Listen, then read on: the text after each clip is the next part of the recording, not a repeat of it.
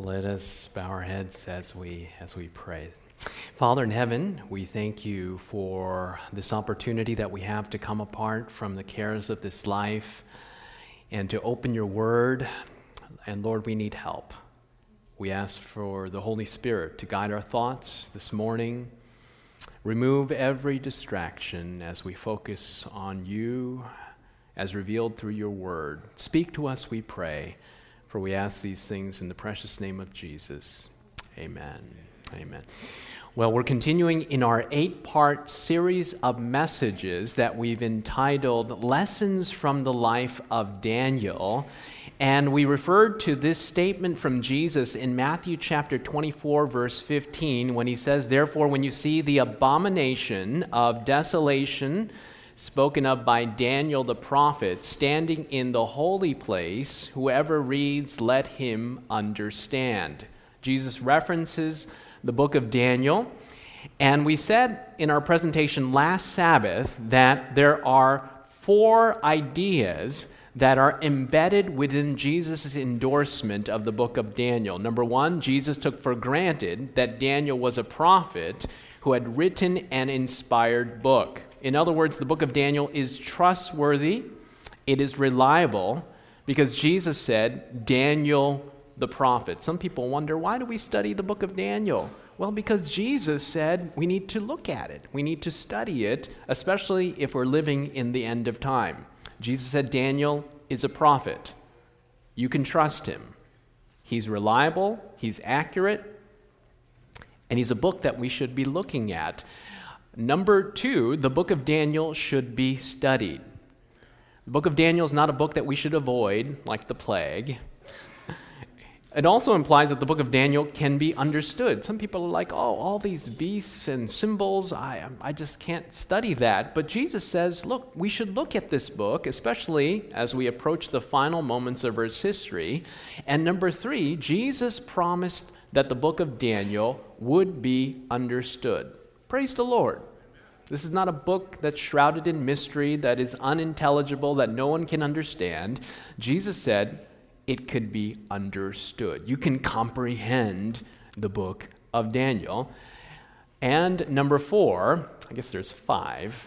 I said there were 4, but the book of Daniel's predictions reveal end-time world conditions that would be fulfilled. The predictions will happen. We can know that they will be fulfilled because Jesus said so. And number 5, the book of Daniel's messages are practical, and those who grasp them must do their part in escaping the dangers which will face them. In other words, the book of Daniel is not a pie in the sky by and by. It's not some concept that's not relevant to day-to-day living. But what Jesus points out is that the book of Daniel is relevant to our day-to-day experience. We stated that the book of Daniel is a beautiful work of poetry, and it's structured, according to Dr. Dukan, in this way. It's a chiastic structure. There's only 12 chapters in the book of Daniel. The first chapter is a summary of the entire book, and then chapter 2, you can see, according to the diagram I have on the screen, chapter 2 parallels chapter 7. Chapter 3, the fiery furnace, parallels chapter 6, Daniel in the lion's den, same issue of worship and the death penalty. Chapter 4 mirrors chapter 5, and then so on and so on. There's 2 ways of looking at the chiastic structure. Very beautiful structure that we see in the book of Daniel. Few texts that we can look at, and there is a study guide in your bulletin that you can reference as we go through our presentation. Not everything is going to be there, and there are some spaces that you can write notes because I did not want to give you a book in your bulletin of every quotation that I used today, but the gist of it is here, and this was a reference that I wanted to include in your study guide, and it's Isaiah chapter 46, verse 9 and 10. Isaiah chapter 46, verse 9 and 10. "Remember the former things of old, for I am God, and there is no other. I am God, and there is none like me. declaring the end from the beginning and from ancient times, things not yet done. God says, I am unique. I'm like no other God. And God's claim to uniqueness is his ability to predict the future. God's ability to foreknow the future and foretell the future sets him apart from every other claim of every other deity. Now, this foreknowledge does not mean that God impinges on human free will, but God has the ability to know the decisions that we're going to make in the future and world events. This is Jesus indicating the purpose of his predictive ability in John chapter 14, verse 29.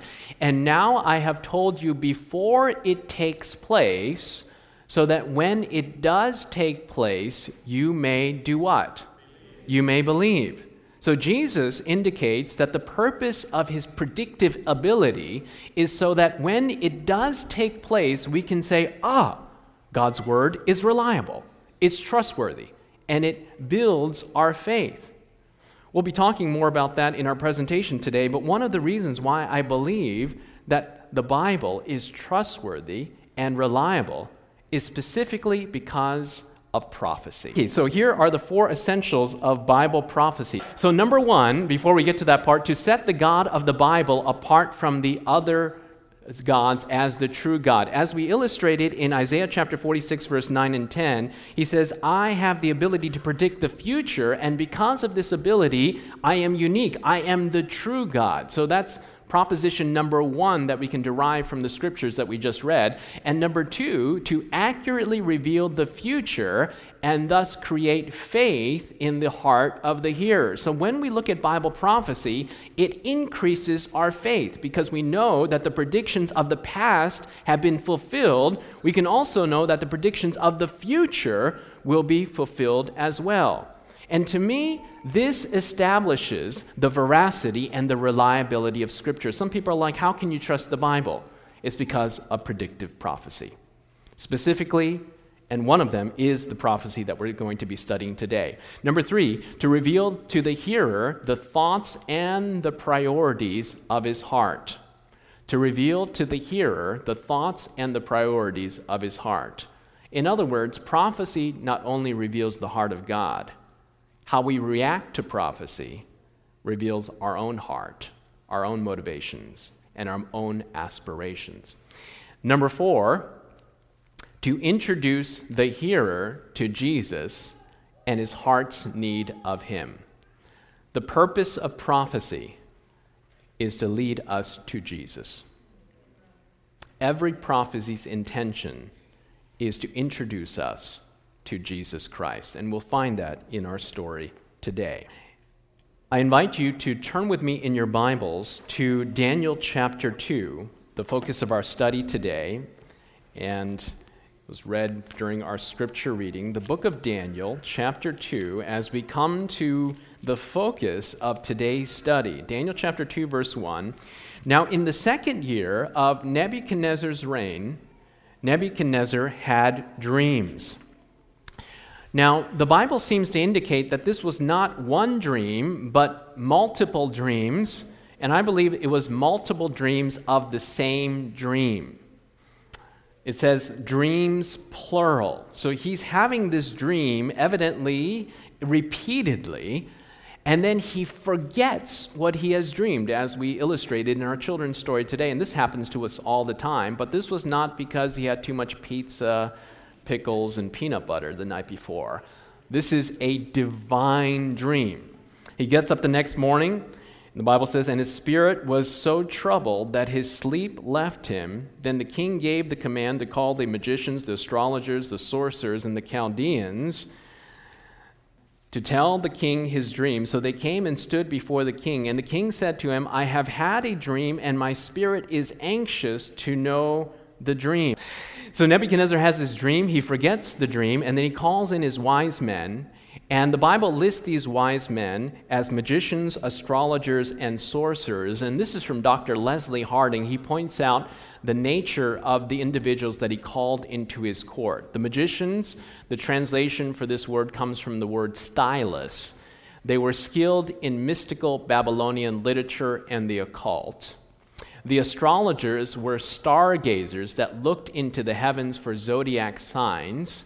We have zodiac astrologers today, so this is nothing new. This goes all the way back to Babylon. We also have sorcerers. These persons were in contact with the spirits of the dead as well as other spirits known as mediums. We have mediums today. This is nothing new. And last but not least, we had the Chaldeans, the most influential scholars in the sciences, mathematics, history, and medicine.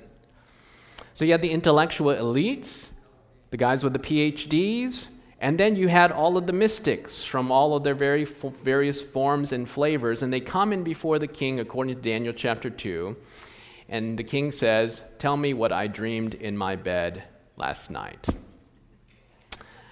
And they say, "Tell us the dream, and we'll give you the interpretation." And this goes round and round 3 times, and finally the king, he's like, "I'm no dummy. I know what you're going to do. You're going to make up something. Tell me the dream, and I know you can tell the interpretation." And finally the king says, "Look, I've had enough of you. You're on my payroll. You can't do this. You're going to be executed." Now, Daniel was of junior status, so he was not allowed into this first meeting. Daniel finds out about it. He goes into the king, and he says, "King, give me some time. Give me some time to pray." You know, there's a lot of skeptics to prayer out there. You ever heard someone react to you, say, "I got to pray about this," and they're like, "Pray? What's that going to do?" And I imagine King Nebuchadnezzar was similar in that regard. It's like, "You're going to pray? Like, yeah, you better pray, but I'll give you some time." So Daniel goes back home, and he gathers together his group of friends, and they have a prayer session, a prayer meeting like no other.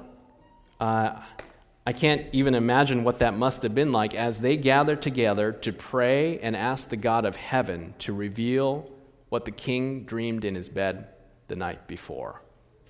What that must have been like as they said, "Look, we need to pray about this because this is outside of our control. We can't do anything about this. This is an impossible situation." Have you ever been in an impossible situation? There was no human solution. The only thing you could do was pray. So they gathered together and prayed. And according to this story, the answer did not come immediately. I don't know when they started praying, but they're praying and nothing's happening. They didn't receive a vision in the middle of their prayers, and it got dark. You following me? It got dark, and so Daniel went to bed. He went to bed. He went to sleep. I mean, he could have just stayed up all night worrying, but that's the beauty of prayer. Sometimes our prayers are not answered immediately, but we can pray and then rest in that prayer. Amen? Daniel wasn't up all night worrying. He went to sleep. I think he slept like a baby. Went to sleep, and in the middle of the night, he dreamed the exact same dream that Nebuchadnezzar dreamed. Not only that, he got the interpretation. He got up the next day, and I want to read the prayer of praise that Daniel gives in Daniel chapter 2. You can pick it up there in Daniel chapter 2 and verse 20. He gets up the next morning. How he must have felt the next morning as he got up. He's like, "I just dreamed." He calls together his friends and says, "I just dreamed what the king dreamed in his bed last night. This is amazing." So he prays this prayer in verse 20, a prayer of praise. Daniel answered and said, "Blessed be the name of God forever and ever, for wisdom and might are his. He changes the times and the seasons. He removes kings and raises up kings. He gives wisdom to the wise and knowledge to those who have understanding. He reveals deep and secret things. He knows what is in the darkness, and light dwells with them. I thank you and praise you, O God of my fathers. You have given me wisdom and might, and have now made known to me what we have asked of you, for you have made known to us the king's demand. He goes into Arioch, who is the captain of the guards, and you pick it up in verse 24. Then Daniel went to Arioch, whom the king had appointed to destroy the wise men of Babylon. He went and said thus to him, "Do not destroy the wise man of Babylon. Take me before the king, and I will tell the king the interpretation." Daniel could have said, these guys, these magicians, these astrologers and sorcerers and Chaldeans, they can go. That would have been a convenient time to have them executed. But Daniel wanted them to be saved. You know, Christians, we should be concerned about the well-being of individuals that don't believe the same way we do. Amen? People that have different religious beliefs, and these beliefs were very different. On the other side, I guess you could say. But there's something about the character of Daniel, that is the character of Christ, is that we should be concerned about the well-being and the lives of people that believe differently than we do. This doesn't mean that we believe in pluralism, we don't believe in truth, but you can see something about the persona of Daniel. Daniel was a person that stood for principle, and yet he was compassionate in his way that he related to other people. Have you ever known a principled person that was very prickly in their personality and how they dealt with people? You see an example of Daniel. He didn't say, "Look, this is a good time to remove those wise men. Save me, but not them." He said, "Please save the wise men." And look at verse 25. This is interesting. Then Arioch quickly brought Daniel before the king and said thus to the king, "I have found a man of the captives of Judah who will make known to the king the interpretation." This is fascinating about Arioch. He goes in to King Nebuchadnezzar and says, I found him. I get some props here, some credit. I found a man. And then he denigrates Daniel and says, he's one of the captives from Judah. You know those slaves that you brought over? He's one of them. So he puffs himself up and says, I found the man. No, he didn't. Daniel found you. Okay? He says, I found a man. And then he denigrates Daniel and says he's a captive of Judah. But notice what Daniel does when he goes in before the king in verse 27. Daniel answered in the presence of the king and said, the secret which the king has demanded, the wise men, the astrologers, the magicians, and the soothsayers cannot declare to the king. Look in verse 28. But there is a God in heaven who reveals secrets and has made known to the king what will take place in the latter days. Look in verse 30. But as for me, this secret has not been revealed to me because I am more wise than anyone living. Notice what Arioch is doing. I get the credit, but Daniel says, God gets the credit. This would have been a great time for Daniel to come in and say, I'm smarter than everybody. This is because I'm brilliant. I get the credit. We get bent all out of shape when it comes to credit. I've posted something on Facebook not too long ago of a video that I took. I was very proud of. Posted it, and then someone else comes along and takes my video and posts it on their wall and acts like they took the video and didn't mention my name. And someone came to me and said, did you see this? And I was like, oh, the audacity of someone taking my video and taking credit. What if we took that same type of motivation to making sure that God got credit? Amen? Here Daniel is giving all the credit to God. All the credit to God. And sometimes in ministry, there is this temptation to get up front and say, I'm wonderful, and by the way, God is too. Notice that God is the star in this story. Now, Daniel was honored, and God says, if you honor me, I will honor you. But that wasn't his motivation. And we need to remember that we're just the nail that hangs the picture of God. That's where we should be. It's not about us, it's about God. It's about glorifying Him. And here Daniel, in stark contrast to Arioch, says, look, this is not because of me, this is because of God. He's the star of this. We need to give glory to Him. And so Daniel goes on to tell the dream that Nebuchadnezzar has dreamed in his own bed the night before. Remarkable story. And I can just imagine that as Daniel is telling what the king dreamed, that is coming back to him. And this king is amazed. He's floored. I mean, his jaw is on the ground. Because as Daniel is telling him, this is what you dreamed last night, and as he's giving the particulars, the king is like, that's it. That's exactly what I dreamed last night. Whoa, this is amazing. What? I can't believe this. This is exactly what I dreamed the night before. Now, we'll come back to the dream in a moment, but skip down in verse 44 in your Bibles. This is the reaction of the king. As Daniel has given the dream and the interpretation, the king is so amazed. And look in verse 44. Look at the king's response. Verse 44, then King Nebuchadnezzar fell on his face, prostrate before Daniel. Do you know what the prostrate position is? I mean, it's not just kneeling. You ever see this out? It's not just like this.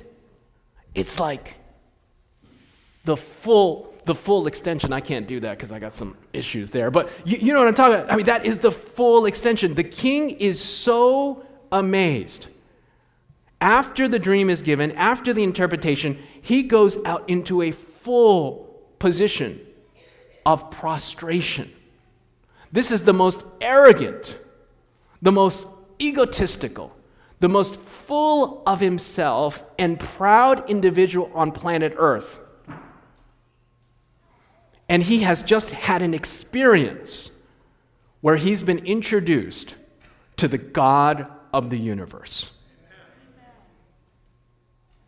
And this experience is so moving that he gets off his throne and bows on his knees. Do you know that God wants to use you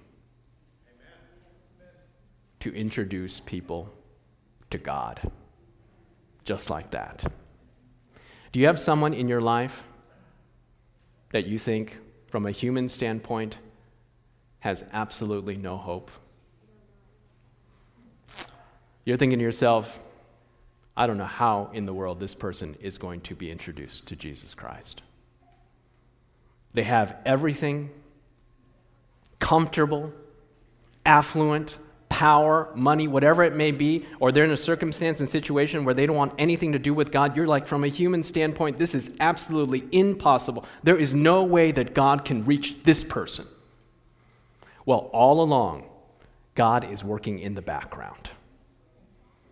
He is, just like with Nebuchadnezzar. And if you say, I'm going to sign up to be the individual to introduce this person, God says, all right, let's do this thing.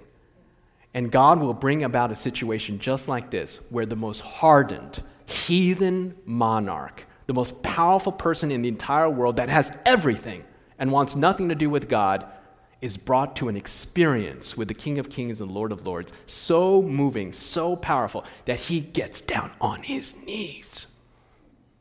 The whole court is probably hushed. They're like, what in the world is happening? He gets off his knees and just says, I have never met a God like that. That's what God wants to do with you and me. To use us like Daniel, to introduce us to the God of heaven, to the place where where they're like, wow, the God you serve is amazing. Notice what he says. The king Nebuchadnezzar fell on his face prostrate before Daniel and commanded that they should present offering and incense to him. The king answered Daniel and said, truly, your God. He hasn't become his God yet. Still Daniel's God. He'll become his God later on in another chapter that we'll come to in our series. But he says, look at this. The king answered and said, Daniel, truly, your God is the God of gods, the Lord of kings, and the revealer of secrets, since you could reveal this secret. Moving experience that King Nebuchadnezzar has just had. Do you want to be used in this way? God is calling for Daniels today. Wherever you may be, in your work, in your home, God is working in the background. And when we volunteer, he says, all right, let's go for this introduction. And this is going to be the most powerful, moving introduction that they can ever experience. It'll move them to action. Very quickly, let's come to the dream. So you're like, hey, what did Nebuchadnezzar dream? And there's a whole other seminar that I can go through on this, and we cover this regularly in prophecy seminars. I remember in my last church, we had a gentleman, his name was Carlo, and he was a trumpet player. He decided that he would minister to the son of a Baptist preacher, and he said, let's study the Bible. So the son of the Baptist preacher told us later that he was like, I'm going to show this brother some things, because he's like, I grew up in the faith, I know my Bible. Anyway, Carlo studied Daniel 2 with him. And afterwards, the son of the Baptist preacher was amazed, and he said, you're a Bible scholar. I have never heard anything like this in my life. He was baptized. He was just graduating from Southern Adventist University as a pastor. I mean, remarkable story. This study of Daniel chapter 2 is amazing. And so here's the Cliff Note version. The king dreamed this dream. There was a statue that had 4 metals: head of gold, chest and arms of silver, thighs of brass, legs of iron, feet partly of iron, partly of clay. Just a simple observation about the nature of this statue. It begins with the most valuable and then goes down from there. It goes from most value to lesser value. It goes from gold, silver, bronze to iron, then iron and clay. The other side of that is you'll notice that this statue, the metals in this statue, go also in an increasing nature in terms of strength.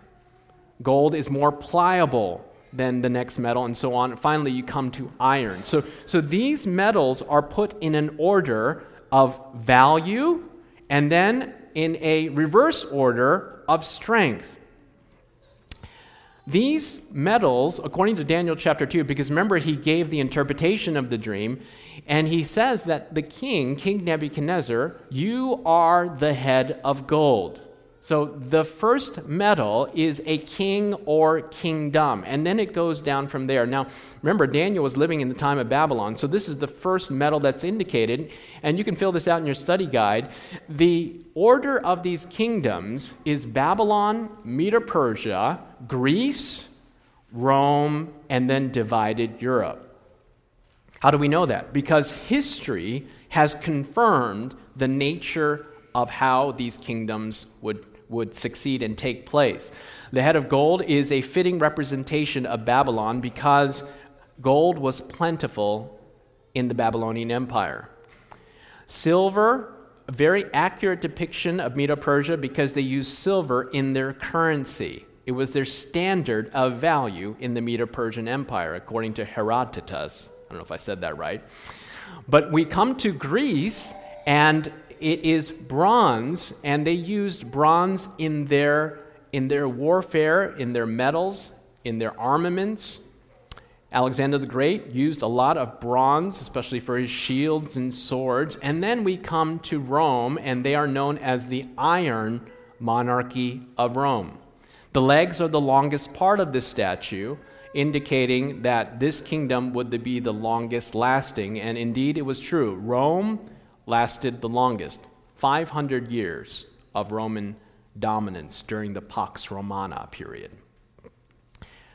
The startling part about this prophecy is that it says Babylon, Medo-Persia, Greece, Rome, 4 kingdoms, and the next kingdom would be a divided kingdom.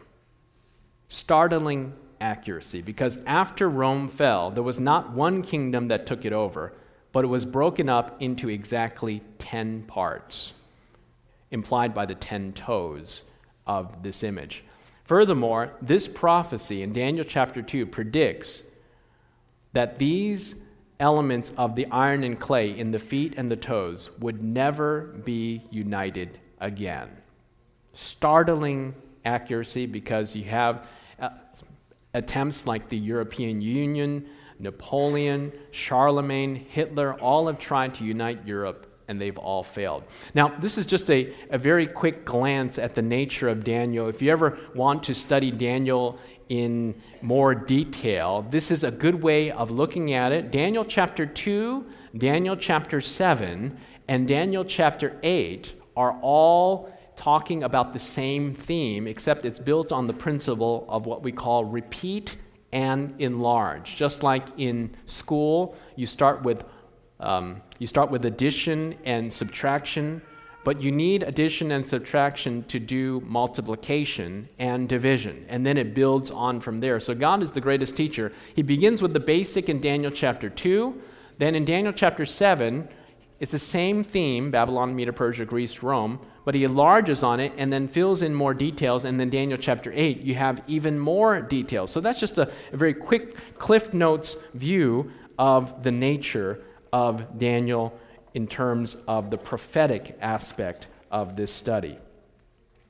Now, the part that we want to highlight is the next part, because this is the climax of the story, because you have Babylon, Medo-Persia, Greece, Rome, divided Europe.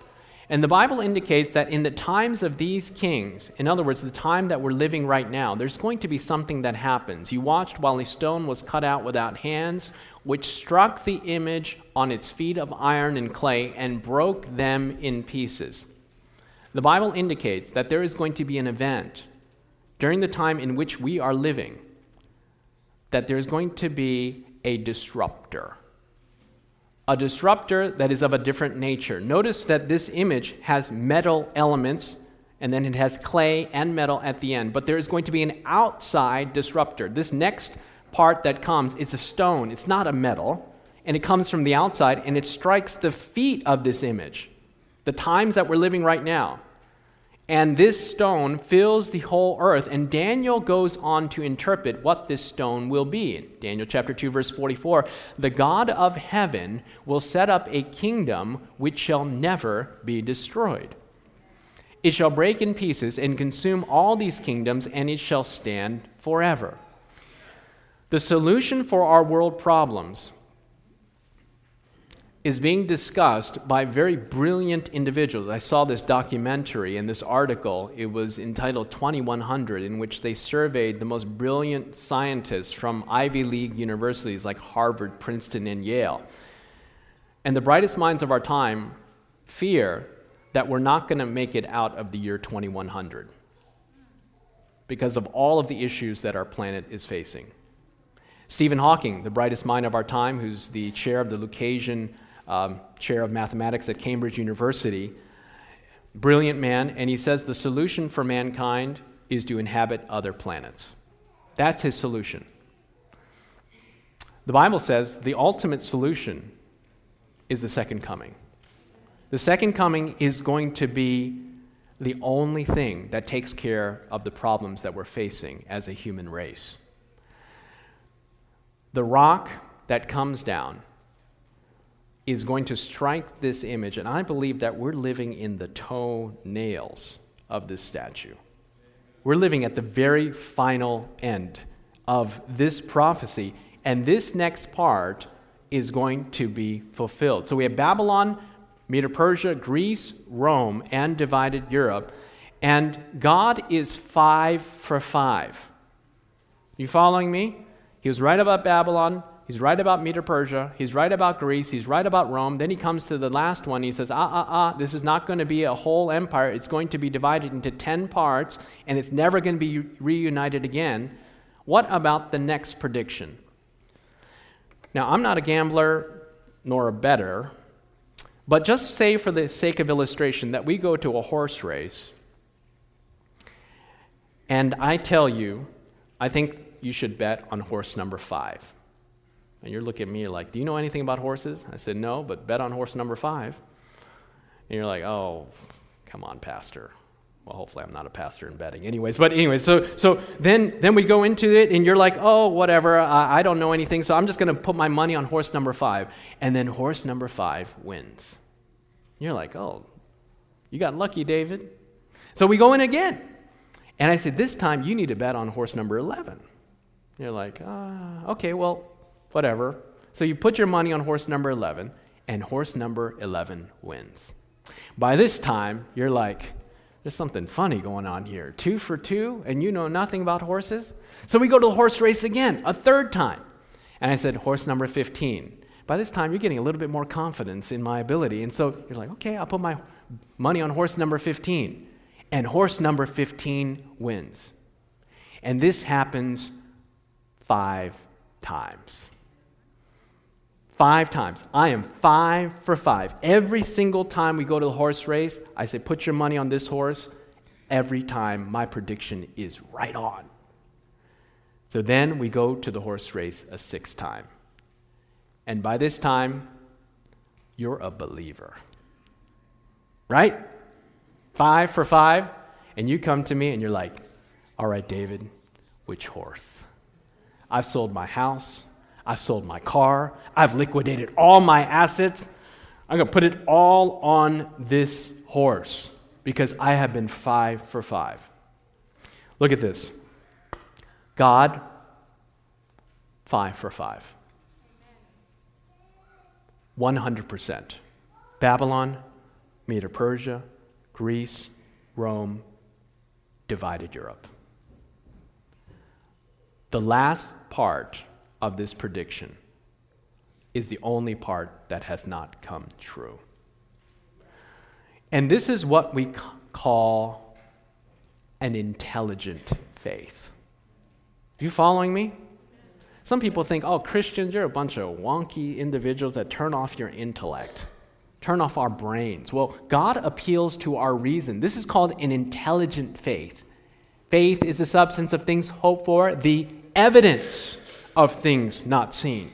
Faith is built on evidence. So here we have evidence. 5 for 5. The 6th prediction, do you think it's going to come true? Yes. Is this an intelligent faith? Does God expect us to turn off our brains and just be like, oh, I guess I better believe in the second coming? No. God has told us, Babylon, Medo-Persia, Greece, Rome, divided Europe, and then the next event is going to be the second coming. This prophecy in Daniel chapter 2 is so compelling that higher critics and scholars that don't believe in God say that, look, this prophecy could not have been written in the time of Daniel. It had to be written during the time of Europe because it is so compelling. But Daniel is referred to by Jesus and endorsed. How can we trust the book of Daniel? Because Jesus said you can trust him. What does Daniel talk about? This predictive prophecy that is so compelling that shows us that the second coming will take place. And you can be an intelligent Christian and believe in the veracity and the authenticity of the second coming. This is not pie in the sky by and by. This is something that we can believe. It's going to happen. And I believe it's going to happen very soon. I don't know exactly when, but it's soon. We can't just keep going on the way that we have been. Practical application. Now let's bring this down. So how does this relate to our day-to-day living, lessons from the life of Daniel? Refer in your study guide, there are practical lessons. The last part of the page as we begin to wrap up. Daniel was on an impossible situation. He was asked to figure out what the king had dreamed in his own bed. If Daniel failed, he was told that he would be killed. Daniel's response to the crisis was to pray. Have you ever been in an impossible situation? Have you ever been in a crisis in which there was no way out? When we pray, man's impossibility is God's opportunity. Sometimes I think that God is just waiting to move in. But we don't let him move in because we think that the only way out of this situation is to compromise our loyalty to God. You following me? I mean, we're in an impossible situation, and the only alternative we think is to compromise. Compromise our loyalty to God, compromise our loyalty to Scripture and to following the principles of Scripture. And we say, look, I'm going to compromise. Well, God is waiting in the wings, and he's like, look, I'm about to move in the situation in which there's no way out and show that the God of heaven does exist. We really compromise